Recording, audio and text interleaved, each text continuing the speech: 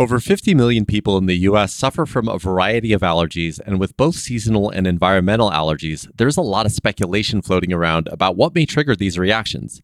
But how do you separate fact versus fiction? We're going to talk about it today with Dr. Richard Wachs, allergist and medical director of Aspire Allergy and Sinus in Albuquerque. This is A Chew, the podcast for people with allergies and sinus issues from Aspire Allergy and Sinus. My name is Prakash Chandran. So first of all, Dr. Wachs, it's great to have you here today. In the intro, I mentioned seasonal and environmental allergies. Can you explain the differences between the two? Absolutely. Seasonal and environmental allergies are two different types of allergies that you can have. It's a similar type reaction, but the big difference is what's triggering them. In seasonal allergies, typically what's triggering your allergies are pollens that are coming out seasonally. So tree pollens more in the spring, weed pollens in the late summer into the fall, grasses in the summer. So your symptoms, if you're allergic to just one of those types of allergens, will be very seasonal, and you might be fine the other times of the year. People with more environmental allergies may have seasonal allergies, but in addition will have allergies to things that they're exposed to all year round, such as molds or pet danders or dust mites. Those are things that are year-round and may give symptoms year-round. Okay, so I want to start with the environmental triggers. You mentioned pet dander, and I've heard that it's better for people with pet allergies to get short-haired pets versus long-haired pets. Is that true? Well, the whole idea of the short hair versus a long hair pet is kind of a myth because it's not the hair that people are allergic to. It's the dander, which is sort of like skin cells. So when people have their allergic reaction, it's coming off the dander. And there have been studies looking to see which dog breeds put off more or less allergen. And they pretty much come to the same conclusion that there is no such thing as a hypoallergenic dog. One of my favorite studies discusses the different animals, different dogs that have more or less allergen, and they found that in their study, the dog that put off the least amount of allergen was a poodle, which most people would expect. However, the dog that put off the most amount of allergen was a poodle.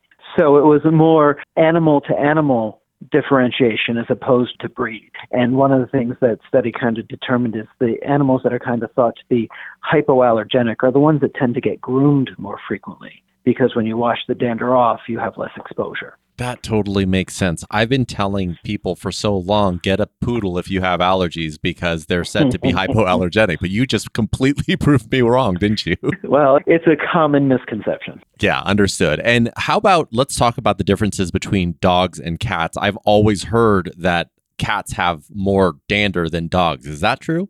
Not necessarily. Cats do cause a lot of problems with allergies, as do dogs do. If you're allergic to cats, you'll obviously have more problems around cats. The problem with danders in general, and cat dander tends to be more problematic than dog in this sense, is it tends to stick to things a lot stronger. So if there's a cat in the house, and anybody who lives in that house will carry their cat allergen out and with them wherever they go. So it tends to cause more problems even away from the cat. Okay. And is it possible for people to develop immunity over time? You know, for pet lovers, for example, they have to have a dog or they have to have a cat. I've heard that you can develop over time an immunity to the animal that you get, even though you're initially allergic. Is that a myth? I wouldn't necessarily call it a myth, but it's highly unreliable. We do have a fair number of patients who are living with pets, having no issues with them. Then they leave the situation. For example, a college student, child goes away to college, they come home for Thanksgiving, and all of a sudden the dog they've had for years is now triggering symptoms because they've lost that little bit of immunity they've built up. A much more reliable way of developing that immunity to pet danders is with immunotherapy. Okay, so let's move on to some of the seasonal allergy myths.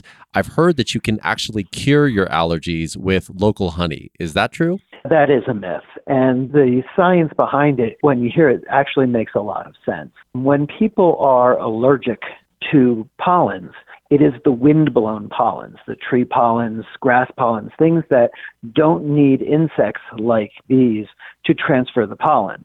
The pollen that bees collect and is in the honey are the heavy pollens that don't trigger allergies. So are you being exposed to pollen? Yes, but it's not the same pollen that's triggering your allergies. So you won't develop immunity by doing immunotherapy, so to speak, with local honey. Okay. And, I think they want to try anything to cure these seasonal allergies because I can speak from experience. When the seasonal allergies come around, I definitely get affected. So, what might you recommend is the best way for people to deal with seasonal allergies when the seasons come around? Seasonal allergies, and environmental for that matter, can be quite a drain on the quality of life. And although there are many medications, over-the-counter and prescription medications that can help with symptoms, they're not any form of cure. They don't get rid of the underlying reason. What I would recommend if somebody's having ongoing issues with allergy symptoms, especially not controlled with the over-the-counter medications, is they seek care from an allergist for immunotherapy, which is basically a method in which we introduce the allergen into the system in a different way, a different approach than through the nostrils, as you normally get the allergen. And it retrains your body to ignore those allergens when they see them. So you'll have less reactions, less symptoms, and less need for medication. Wow, I had no idea that you could do that. What's the efficacy like? Efficacy is very good. We see upwards of 85% of patients getting a decrease in symptoms in varying degrees. There's no panacea of cure for everybody, but we do find that a very large proportion of patients on immunotherapy will get improvement in their symptoms. Yeah, that is amazing. I want to address another myth that I've heard. I heard that, when you might have allergies when you're younger, but it's something that you can outgrow without immunotherapy. Can you speak to that one? That's not exactly a myth. When it comes to allergies are basically the immune system being hyperactive. And people's immune system will change over time. So with time, it is possible for people's allergies to improve even without immunotherapy. However, it is just as likely, if not more likely, for the symptoms to remain or worsen over time. So if you're a gambler who likes to take the chance, you can just treat your symptoms with over-the-counter medications and hope that next year is better than this year. Or you can come in for treatment and we can give you 85% chance that it will be. Okay. And I wanted to ask you about one more. I suppose this is an environmental trigger, but I've actually heard that if you give someone a fresh bouquet of flowers, that can trigger a allergic response. Is that true? No, it's not. And it goes back to what we were talking about with the types of pollens. One of the things that I find is actually humorous is a lot of the companies who are selling medications, legitimate medications for allergies like the nasal sprays, use flowers on their commercials to propagate this myth to make you think that, when you see flowers, your allergies are going to flare. However, most flowers are bee pollinated, and those, again, are the heavy pollens that are not triggering the symptoms.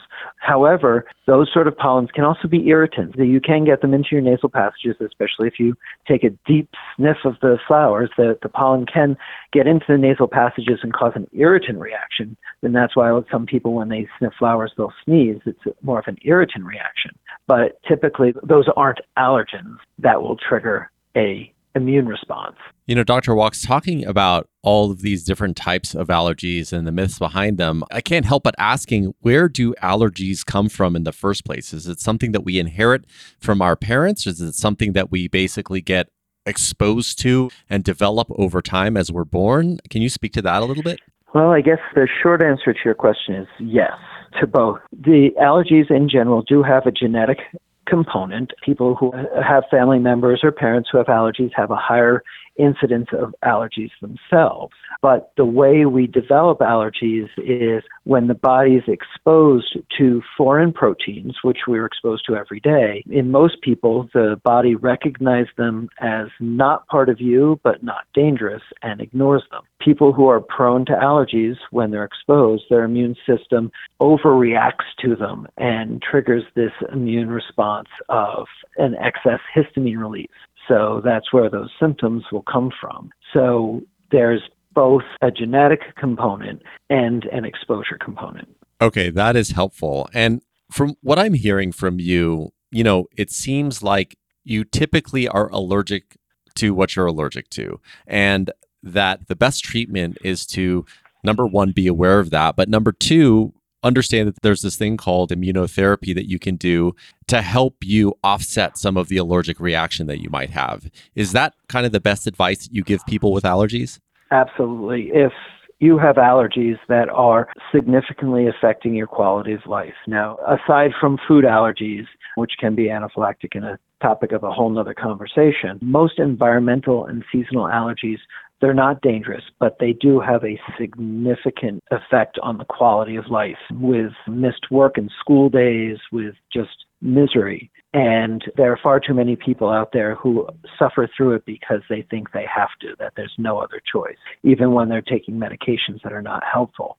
Allergists like us here at Aspire, we have multiple treatment options for patients with immunotherapy through allergy injections, through sublingual drops that can be very helpful to decrease the reactions that you have to these allergens by retraining your immune system to ignore those allergens. Dr. Wachs, just as we close here, is there anything else that you'd like to share with our audience around these allergy myths or just taking care of themselves if they're allergic to things? I think the most important thing is if somebody feels they have allergies, or sometimes they say, well, I get a cold that will last 4 to 6 weeks at a time and they're just miserable, there's no reason that they need to suffer that way. I think that being evaluated by an allergist, having the allergy testing to see what they might be allergic to, and having a frank discussion about the treatment options is the best way to get to a more satisfying life.